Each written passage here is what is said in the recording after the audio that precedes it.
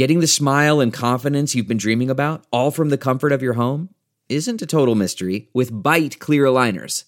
Just don't be surprised if all your friends start asking, "What's your secret?" Begin by ordering your at-home impression kit today for only $14.95. Bite Clear Aligners are doctor-directed and delivered to your door. Treatment costs thousands less than braces, plus they offer flexible financing, accept eligible insurance, and you can pay with your HSA FSA. Get 80% off your impression kit when you use code WONDERY at Byte.com. That's BYTE.com. Start your confidence journey today with Byte. Murdaugh, are you guilty or not guilty of the felonies wherein you stand indicted? Not guilty. How shall you be tried? By God and my country. The exact time when Paul and Maggie Murdaugh were murdered. At the end of the investigation, it was obvious. I'm not here to work with them, okay? And the whole point is to have this not fall into the wrong hands. This case is unique, it's unprecedented in South Carolina history.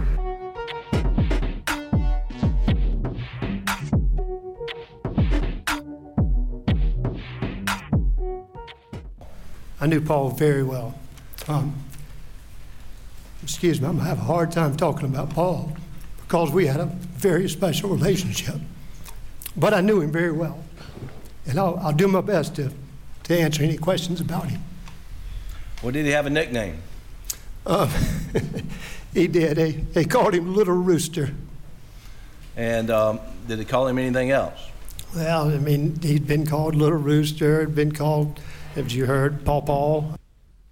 Welcome to Unsolved South Carolina, the Murdaugh Murders, Money, and Mystery. I'm Ann Emerson. I am joined by our exclusive legal analyst, Charlie Condon, who is also South Carolina's former Attorney General, as well as our executive producer, Drew Tripp. Yeah. And we have Max Harrison, our chief photog at CIV. He's here to run the boards, handle all the production. He's also the composer of that fantastic lead-in that we have in the music as well. So thank you, Max. And he's going to be fielding questions for us this evening. So please reach out if you hear something on these live platforms that you have a question about. And of course, always afterwards, you can reach out to us on our social media platforms. What you just heard was a very emotional testimony today from John Marvin Murdaugh, Alex's brother. And we had known about his special relationship with his uncle, with his nephew Paul, especially that that Paul worked for him, and obviously he thought the world of him, and he got very emotional at the very top of this. As far as a witness, as far as the defense's last witness before they rested today, what did you think? Well, I represent people charged with crimes, and in these cases you want to end strong, and I think the defense did. I thought he was a very strong defense witness. What did you think, Drew?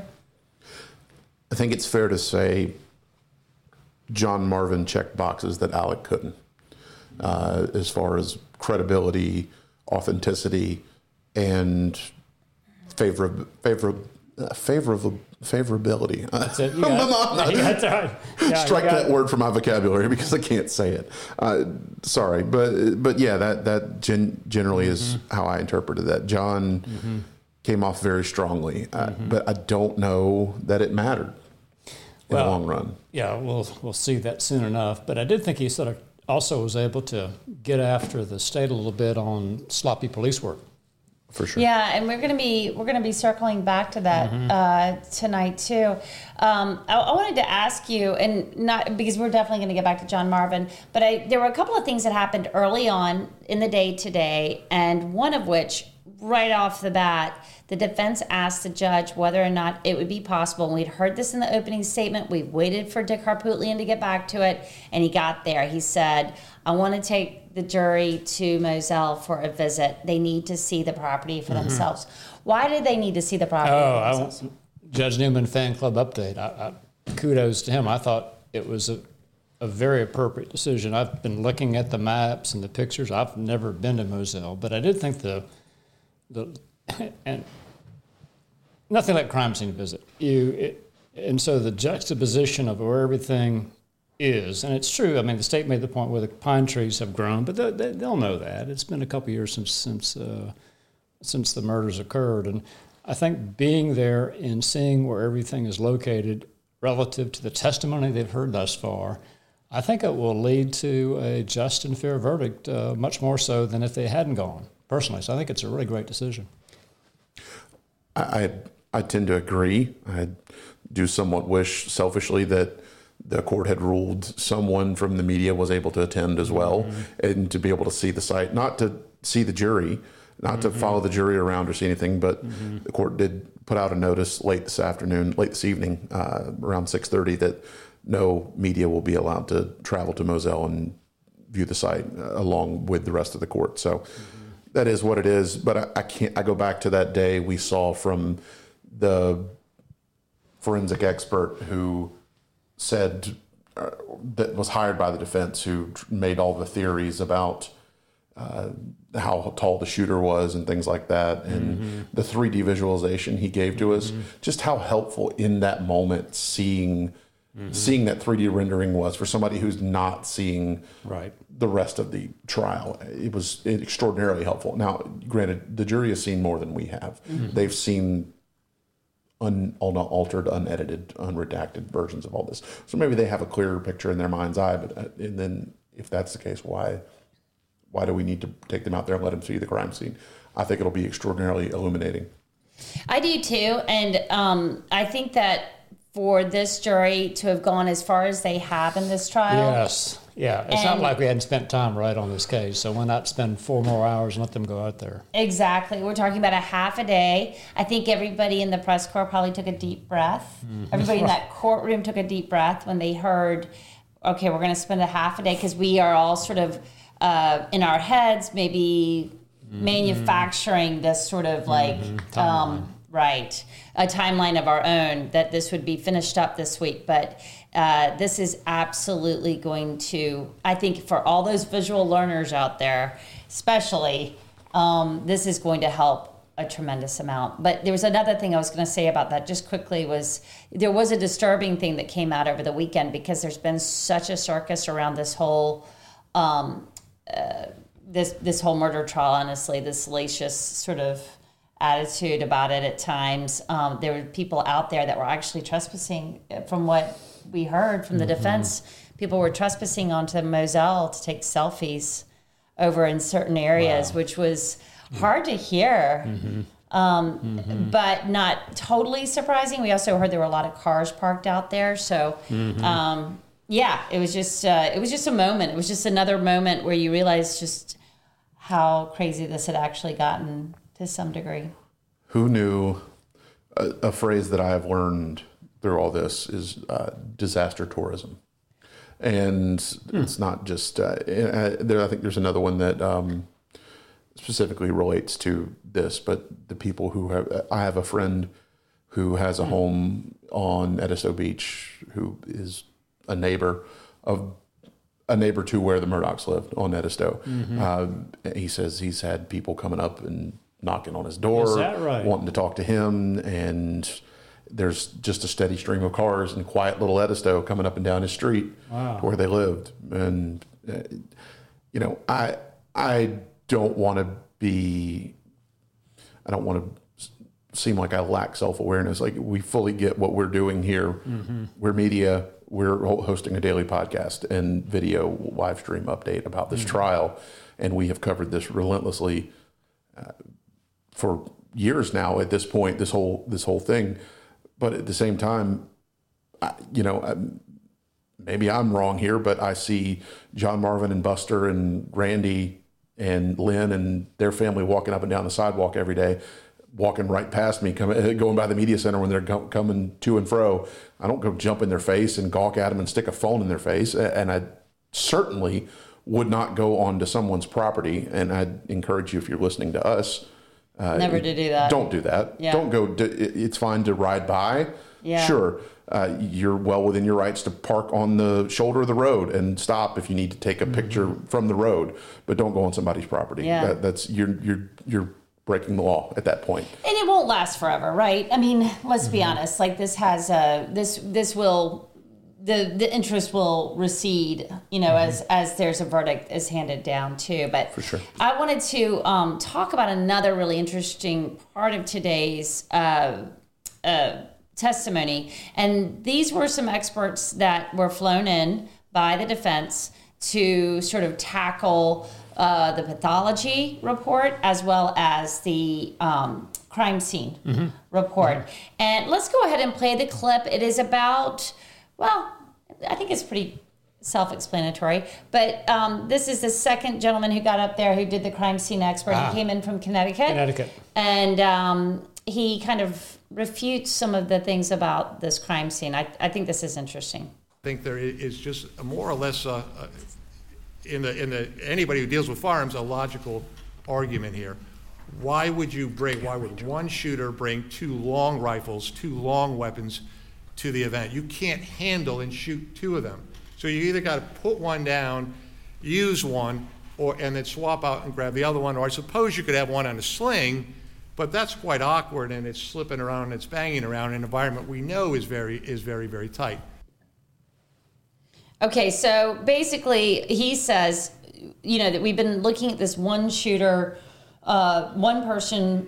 The state says the defendant used 2 guns in this double murder, and this is what we've been hearing about all along. And here comes the defense with an expert who's very credible, incredibly well positioned in his field, and just blows it out of the water and says, no, this has got to be 2 shooters. It doesn't make good sense. And I wonder how the jury's going to react to that.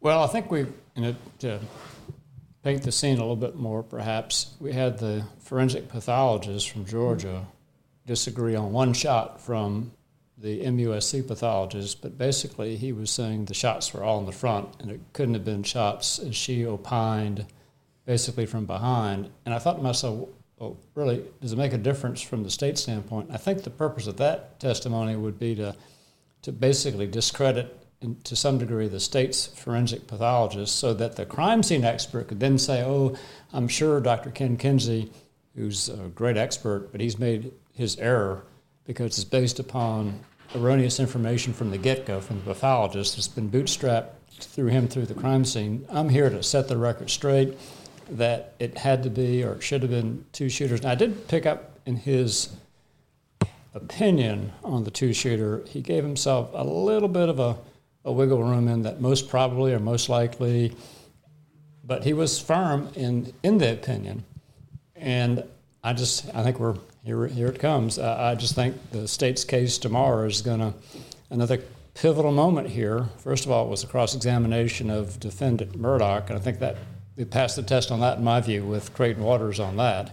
Some may criticize the style or asking too many open-ended questions. I thought it was effective. So I think we're where we are now in this trial. The state has this rebuttal case starting tomorrow. Should last a day, maybe a day and a half. And I think Dr. Ken Kinsey, it's going to come down to that from the juror standpoint. Do you believe the expert from Orangeburg, or do you believe the expert from Connecticut? Because if they believe the expert from Connecticut, it's inconsistent with the state's theory of Alec Murdaugh committing these murders. And maybe I'm a bit too much of a Ken Kinsey fan, but having seen him testify before, I think the state is wisely using him as one of their last witnesses in this case, because my anticipation would be that they're going to end strong with him. Well, and Ken Kinsey is from Orangeburg, as you said. So this is, as he said, I'm in this really far away place, Orangeburg. Yeah. So it's been easy for Ken to be at these, not easy, he's got a job, he's a busy man, but it's easier for him to be here to really take in all of this testimony. What did you think of the Connecticut expert today? Look at me, I'm calling him a Connecticut expert. You're making a face. The camera can see me making the face. I'll speak anecdotally. I use guns. I'm a gun owner. I've grown up around them and using them for target practice and hunting and just self-defense training. Whatever. I have a fairly, feel like I'm no expert, but I have a fairly strong background in firearms myself. And some of what he's saying did not click with me. What didn't? Tell me, give me something. Okay, particularly, I felt like the whole theory that he basically, if you missed it, he said Paul would have been down on his hands and knees or hunched over where his head was no more than 1 or 2 feet from the ground. Backing up for a second, we know that Ken Kinsey's theory on the fatal shot suffered by Paul Murdaugh would have come from an upward angle down low toward the ground, shooting upward at Paul, which would explain why there was so much blood and brain matter. And again, sorry to be so graphic. We know that this is gory at this point.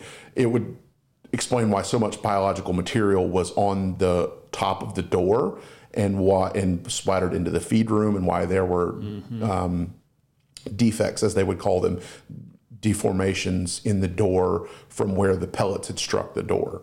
From the gunshot exit wound, the pellets going through Paul's anatomy, up at the top of the door. So this guy comes and says, well, no, for that theory to work for the state, they assumed that Paul was slightly hunched over, but was still upright, and he was just kind of leaning at an angle, and that's how it explains the shot grazed the top of his shoulder, went into his shoulder a bit, and then up through his neck and chin, or neck and jaw, and out of his head.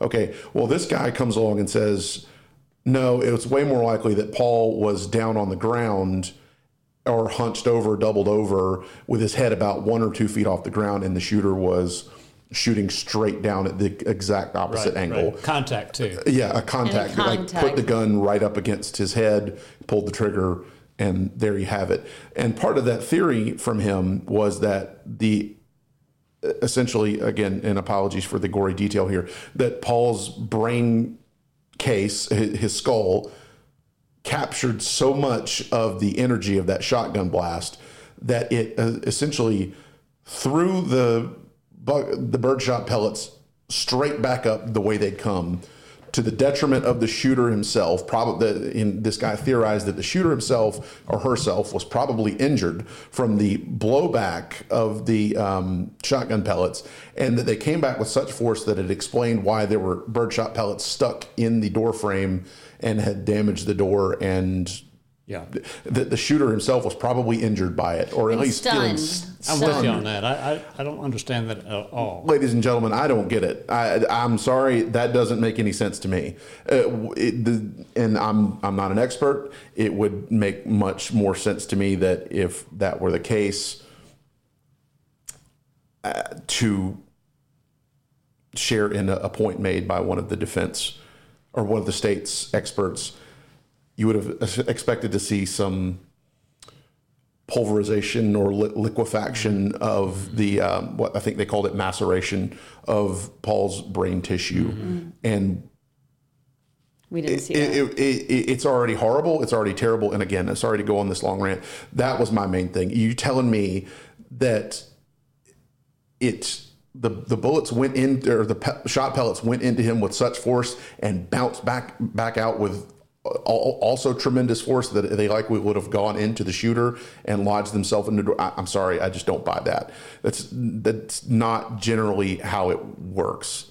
It's physics, right? It's going in a straight line, and it's going to tend to go in a straight line. I have a strong suspicion Dr. Kinsey's going to agree with you. Yeah, and the other comment he made was, having an AR-15 on a sling doesn't make too much sense, because it would be shaking all around and knocking. It would be unwieldy and clumsy, and not if you buy a good sling, and not if you've got a good sling on it. And that's my take on it. And also, we've got to realize that your average AR-15 is designed to be compact. Yeah, and also, I think he was talking too about a regular crime scene and a regular murder. He's not taking into account that we have a very experienced trial lawyer, an experienced assistant solicitor, who knows that the first suspect in this case is going to be. It's going to be he. He will be the main suspect. So why not make it look like I couldn't have done it? There are two shooters. We have all sorts of confusion on buckshot versus birdshot. I don't think he takes into account the actual facts of this case. So that's my 2 cents on that. Yeah, I don't think so either. And he also admitted he was only shown he, like other defense experts, was only showing partial case files. Right. And also, well, they're working on a bill too. I don't know how Ken Kinsey gets folded into the SLED investigation, and I mean, I don't know because I haven't asked honestly how his expert testimony is handled from how is he. Yeah, one interesting legal point, I want to put this out to our listeners, is that under our discovery rules, it's called reciprocal discovery. So the defense files a discovery request, the state files what's called a reciprocal discovery request under Rule 5, and you're entitled to the reports of any expert witnesses. You notice that none of the experts for the defense have any reports. Right. So I thought that was a very interesting tactical decision. That's why they kept asking me, who's on a report? Because if there was a report, you're going to have a rocket go off in that courtroom if there were a report, and so there were none. So I thought that was tactical. That's very interesting, actually. That's what they asked. Well, there was this circling back, if y'all are ready. That was excellent, though. That was what I was hoping to learn a little bit more about, was how we should be looking at this defense. So I think some of the information there was actually going to be very interesting for tomorrow, because we now know that we've got 4 or 5 rebuttal witnesses. We're expecting, because we've seen Ken Kinsey there every day, he's probably going to come back to have a lot to talk about on these experts.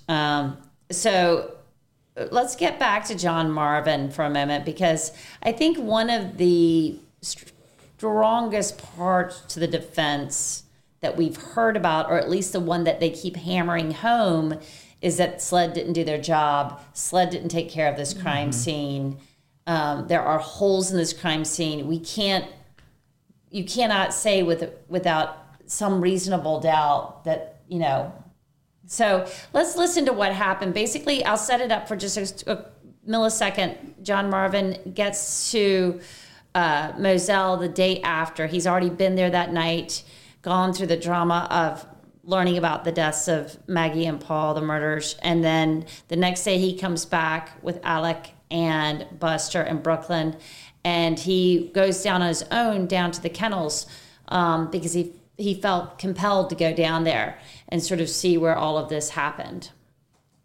And I can promise you, no mother or father or aunt or uncle should ever have to see and do what I did that day. I don't know, I'm not blaming anybody, but it's just, I was just overwhelmed. I did everything I could. It's the hardest thing I've ever been through in my life. Man, that sunset is gorgeous. Grill, patio, sunset. Hard to get better than that. Unless you're browsing Carvana's inventory while you soak it all in. Oh, burger time. So sit back, get comfortable. Carvana's got thousands of cars under $20,000 just waiting for you. I could stay here forever. Carvana, where car buying meets comfort meets convenience. Download the app or visit Carvana.com today. I cut that clip up a little bit, and it did go on a little bit longer, actually. But to let you guys know what he says he did was John Marvin says he went in there to clean up what SLED had not cleaned up, or the crime scene. What they'd left behind. What they had left behind. And that intimates a lot. That, basically implies that maybe SLED had not finished doing the crime scene work that they needed to do. Was that hurtful for the state, do you think? I don't think any more damaging than it has than what's already been done. I honestly don't. I think we've hammered that point home enough, and I've certainly made that point here on this podcast, that I feel like SLED left the door wide open for criticism of how they've handled it. And there, I'm sure, are internal conversations, and hindsight being 20/20, and how they could have handled it better. But as far as being impactful and hearing a firsthand account of how terrible it was from John Marvin, maybe I'm wrong. Maybe it did affect the jury. Again, I'm not there reading the juries. Right. Yeah. I think what might have happened, too, is if you step back from what was going on, you had the coroner show up to do his duties, and then the forensic pathologist, she's in Charleston, doesn't go to the crime scene. And I'm thinking the crime scene person from SLED thought, well, and it's true, that law enforcement typically does not get into or is responsible for, in effect, cleaning up blood from murder cases. But this was a little bit different, I thought, in that, as I understood it, there was a piece of the skull there and brain matter. So I think, in hindsight, I'm sure they wish they would have been a bit more active in securing that those body parts, really, and for the purposes either forensic examination or just in terms of being complete here. So it's a bit different. It's not just blood. It was more than that. And I particularly think they wish they would have done more, particularly with the skull part. I think that could have been helpful for the forensic exam as well. So I think somebody missed something there, and I'm sure they're going to learn from this. Yeah. But to that point, I mean, how much more does the jury have to hear about a gory crime scene? Yeah, and at the end of the day, there were a few that were not even looking. Yeah. I'll be honest. Yeah, they've seen the autopsy. At that point, our jury was starting to physically not be able to look at what was being shown. Right. I think it was that disturbing, and I don't blame them. If you're not a medical person and you can't compartmentalize this stuff to some degree, to look at. Honestly, there were like glimpses of the paper that you could almost. And by the way, I do think, maybe she mentioned this too, I do think that it was a strategic decision, typically in a murder case. The defense objects to horrible autopsy forensic pictures, so it inflames the jury. Well, they didn't object here, and I really think it came into their overall defense strategy, because I do think those expert opinions could have been had with black and whites or not using them all. Okay. So I think what they're thinking is let them see all this, how horrible it is, so we know from testing that they know that jurors would have a hard time believing a father would kill a son and a wife over a financial crime. So I think it was actually tactical that let's let them see how horrible it is, so they couldn't imagine that our client would do it.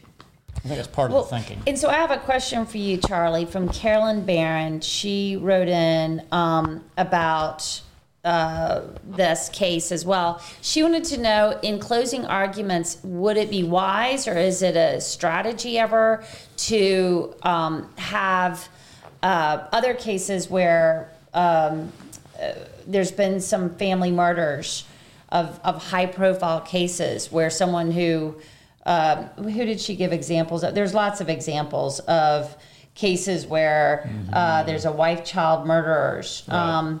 That these kind of crimes do exist, and people actually do these things. And to the point that Creighton Waters made last week, which was, are you asking Alec Murdaugh, are you a family annihilator? Which is a term for someone who I learned that. I didn't kills know that. their family. Yeah, that was interesting. Well, that's actually it. I think it's too good of an idea, because I think the danger here is, and I'm sure he won't do it, is that the general law, which I think makes lots of sense, argue the facts of this case. Don't bring in other cases. So I think he looks at either a defense objection or a scolding from the judge. And if everyone lets it in, I think you've got an issue on appeal that could be reversible error. So I'm sure he's just going to argue the facts of this case. So that's a very interesting point. Now, if they had an expert that sort of wove it into an expert opinion, possibly. We don't have that. So there's no evidence that's in the record for other cases. So he's got to stick to this case only. Well, another journalist I was speaking with, who I talk to about this case sometimes, he said, why did they let that go? Like, why didn't they explain what a family annihilator was? Like, why are we all Googling this now? Why wasn't that something that Creighton told us? What that? I mean, I guess it's obvious, but it actually has a deeper meaning. It's apparently it's a thing. Syndrome or something that's out there? Well, yeah, I mean, to the point where it has to be some catastrophic occurrence. And I'm sure somebody out there is going to tell me there's no testimony on that. And it states chief and case in chief. There's nothing on the defense. So they can't bring it up in replies. There's no evidence about that. Other than that question, he denied it. So I think it's done. Okay. That's what I was going to ask. Can they bring it up in their replies? Tomorrow. I think it's too late. I mean, is that one of the expert witnesses? No, he denied being a family annihilator. They put no proof in. I don't think so. I think it'd be really risky. And you start putting up an expert on that single topic, I'd be a bit surprised. But I've been surprised in this case before. Okay. Good to know. Well, Max, did you get any questions out there that we need to tackle tonight? Any probing questions right now? I had a bunch of you Oh, I wanted to actually go. I've got a question too about the raincoat. We were talking. John Marvin was bringing up the raincoat. Sort of left out, and we really haven't in the state's cross-examination of Alec Murdaugh. That wasn't brought up. It just sort of faded away. And by the way, to mention, and I guess we'll see this in closing argument. But as I recall, Alec Murdaugh testified that 2 statements by 2 state witnesses was incorrect. Help me with this, Drew. You have a good memory on this. What were the 2 statements? One was 3 actually. He contradicted Blanca. He said Blanca's testimony she misremembered and mischaracterized what their conversation was. He said Shelley Smith, he never was out there at 6 o'clock in the morning, and he didn't carry in a blue raincoat or anything. He contradicted her. He contradicted on what she said that what their conversation was like, and he also contradicted Jeannie Seckinger and said she might want to remember it a certain way. Yeah. And John Marvin addressed that too today. Yeah. And to an extent, he said if Alec told Jeannie Seckinger that when they spoke on June 7th that their father Randolph's prognosis was terminal, Alec was mistaken, or if Jeannie assumed that from the conversation, she was also mistaken. And if she said that in court, she was mistaken. He didn't, impugn it farther than that to say who said what or get into the hearsay. But yeah, there have been 3, to your point. I think that advantage stayed on that because you have 3 credible people that say something and the defendant denies saying it.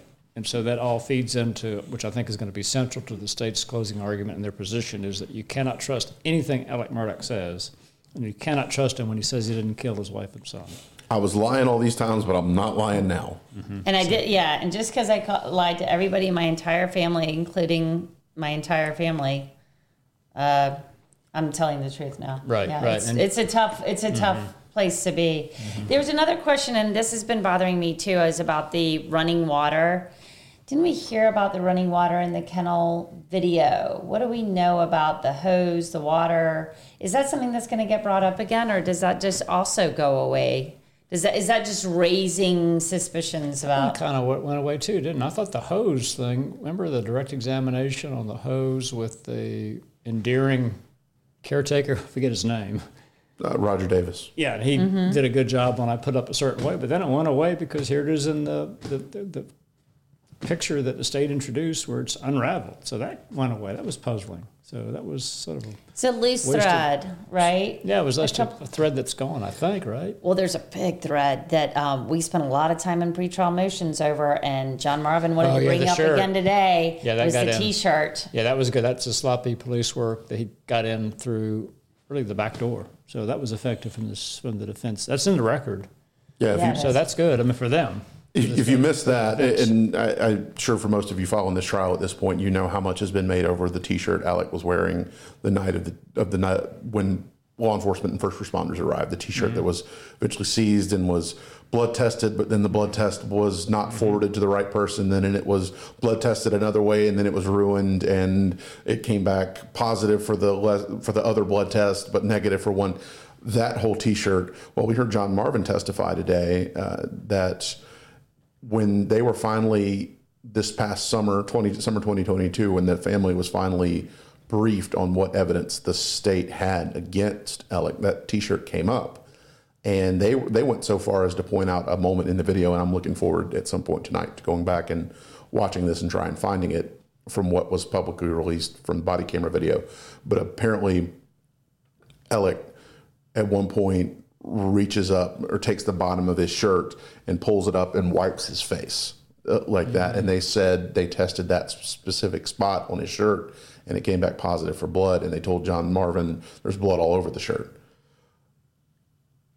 Is there? But as far as we know, and the state has never formally introduced any blood on the shirts, and they never brought in that expert witness that they had to. Yeah. Help me with this because I'm always puzzled by that because it seemed like the state's case, which is now the case, it would always been stronger with the change of clothes, which is what they're arguing now, right? They changed his clothing after the killings. Yes, and I think that the issue is they had gone down the road of because of this not clerical error, but record keeping error, where the right SLED agent didn't get the report saying that there was no blood, they went down the T-shirt rabbit trail for months and months and months, and invested a ton of time in that. And it was before they got Paul's phone open and got that video off of it, right? To be able to say that there was no. Well, when did they get the Snapchat video? Well, the Snapchat video was. It would have been. Yeah, no, that would have been relative. Yeah. I can't.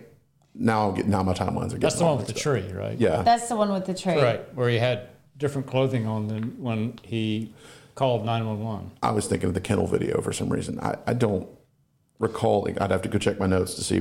Someone out there, if you're listening and know off the top of your head, because It's much later, the kennel video, isn't it? Yeah. The kennel video wasn't until March. Right, which is... And that finally got brought in, and that's when they went that was the kennel video. And I'm sure they would have gotten that Snapchat video from Snapchat, and if not one of Paul's friends. Yeah. Much Now, what is the that. best defense argument for why Alec, who's cooperative, supposedly everything, didn't say he was at the kennel?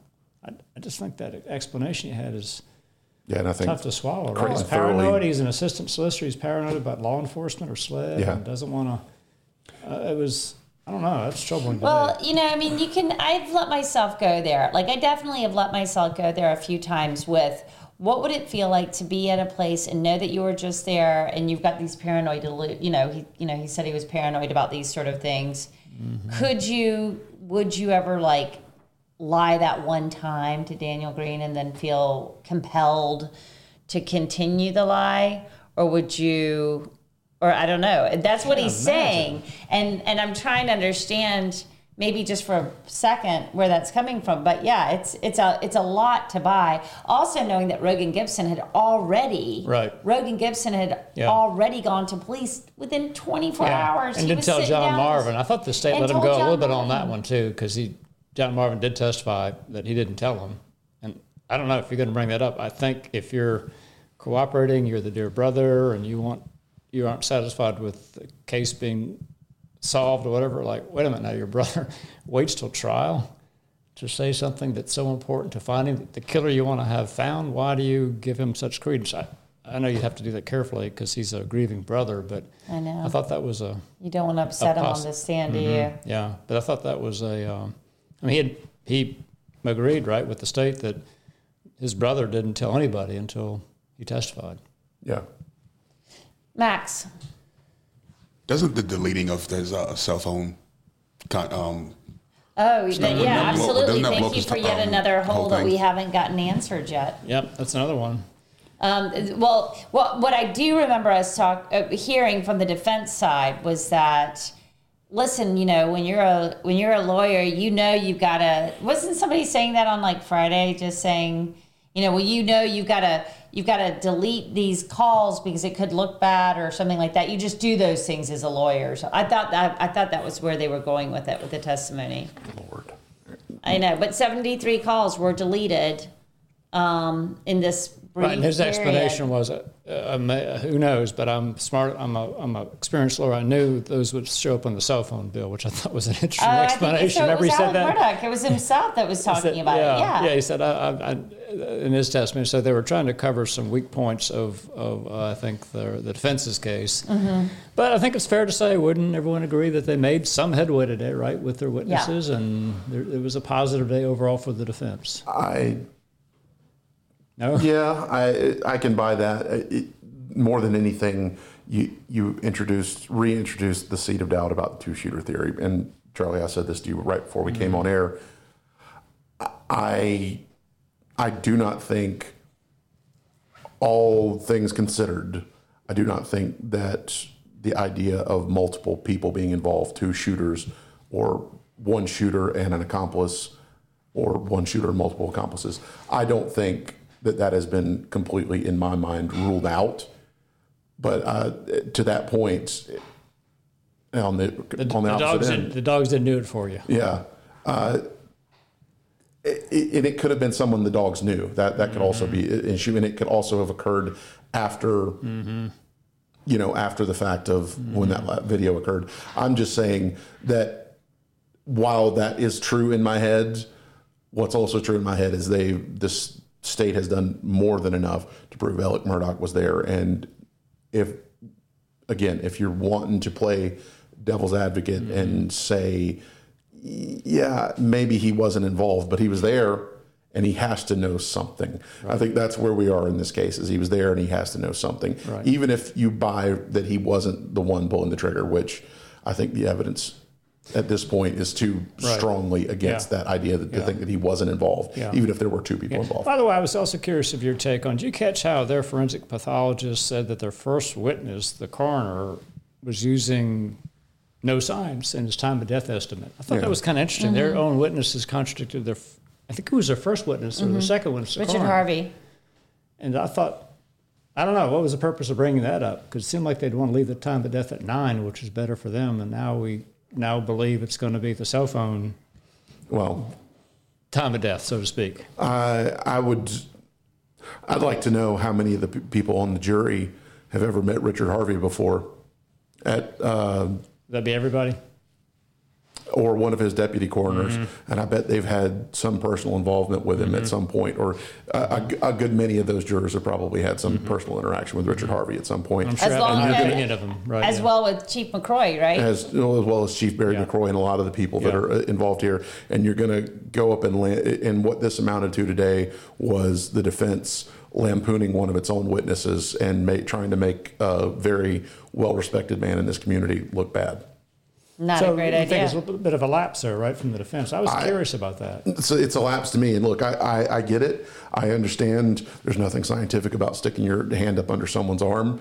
But I think what's been so lost in so much of the online laughing, unbelievable rhetoric around what the coroner did is the context of where he was and what he was doing. He was surrounded by people he knew. I'm sure he knew the Murdaugh. And again, some people are using that to impugn him, and that's a fair criticism too. The Murdaughs got special treatment. I understand that as well. But at the same time, the converse end of this is what it really comes down to is, did you want the coroner to pull Maggie and Paul Murdaugh's pants down in the middle of a crime scene with their husband and father still right there, and family still right there, and relatives still right there, pull their pants down and stick a thermometer up their backside in front of all those people? And also, what we're hearing is there's blood everywhere, and it's been raining, and they're trying to, it's an obvious crime scene, and they're trying to leave as little impact as possible. Again, maybe I'm giving them too much credit, and I don't think so. But I was curious why their expert they brought up from Georgia would attack the coroner on his opinion when that opinion they put him up to helping. Yeah. And he didn't have any opinion on himself on time of death. It was just another curious development in the Murdaugh trial. That is a curious it development. was very apropos of Dick Harpootlian and his courtroom mannerisms and his seeming personality, and how he tends to be very flippant and something else. Oh, yeah. Sorry, I was just getting back to the Pixar. Anyway, that's really, I think, just off the top of my head, while we're still talking and while we're still going, the thing, looking back to Friday, and I don't know how much we had touched on it in the podcast on Friday, but I think what sold me more than anything, and I started to say this Friday, is we felt miles and miles away from, just the initial theory of motive that he didn't want to be found out and was trying to buy himself time to get himself out of trouble. And the missing ingredient in that, for me, I think, was put into perspective Friday, which was the opioid addiction. And if you're giving Alec Murdaugh the benefit of the doubt that he was being even half truthful about how severe his pill addiction was and how badly it had progressed, I think that's your straw that breaks the proverbial camel's back in an otherwise hard to believe, extraordinary, perhaps nonsensical theory of it just doesn't all add up. Why you put in addiction and severe addiction and the brain changes it causes on an otherwise rational and intelligent and well-meaning person. You throw that little wild also card in testified there. he was paranoid that day. Yeah.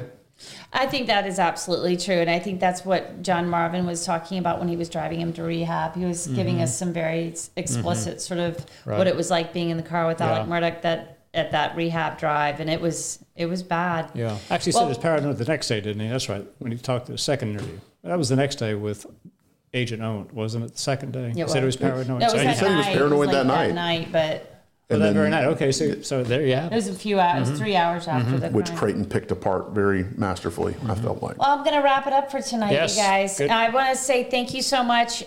Great insight. You know, we're just had the defense rest. We've got 4 or 5 rebuttal witnesses coming up for the prosecution. We have a visit to Moselle. We have closing arguments. We have charges to the jury. We have the jury deliberation. We're supposed to try and get this done this week. We'll see. We'll see.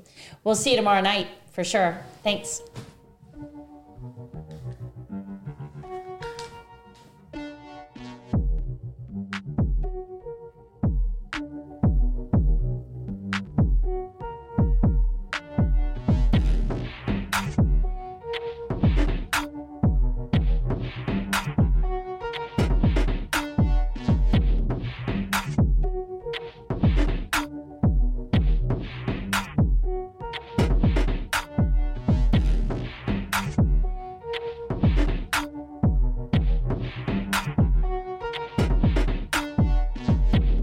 Audible is the destination for thrilling audio entertainment. Allow your imagination to be piqued by stories that are brought to life through captivating sound design, eerie soundscapes, and dynamic performances. As an Audible member, you'll be able to keep your heart rate up month after month because you can choose one title a month to keep from the entire catalog, including the latest bestsellers and new releases. If you're in the mood for a shocking psychological thriller, check out None of This Is True by Lisa Jewell. Embrace brand new exclusive thrillers from best-selling authors who are guaranteed to keep you gripped. New members can try Audible free for 30 days. Visit audible.com/thrill or text thrill to 500-500. That's audible.com/thrill or text thrill to 500-500.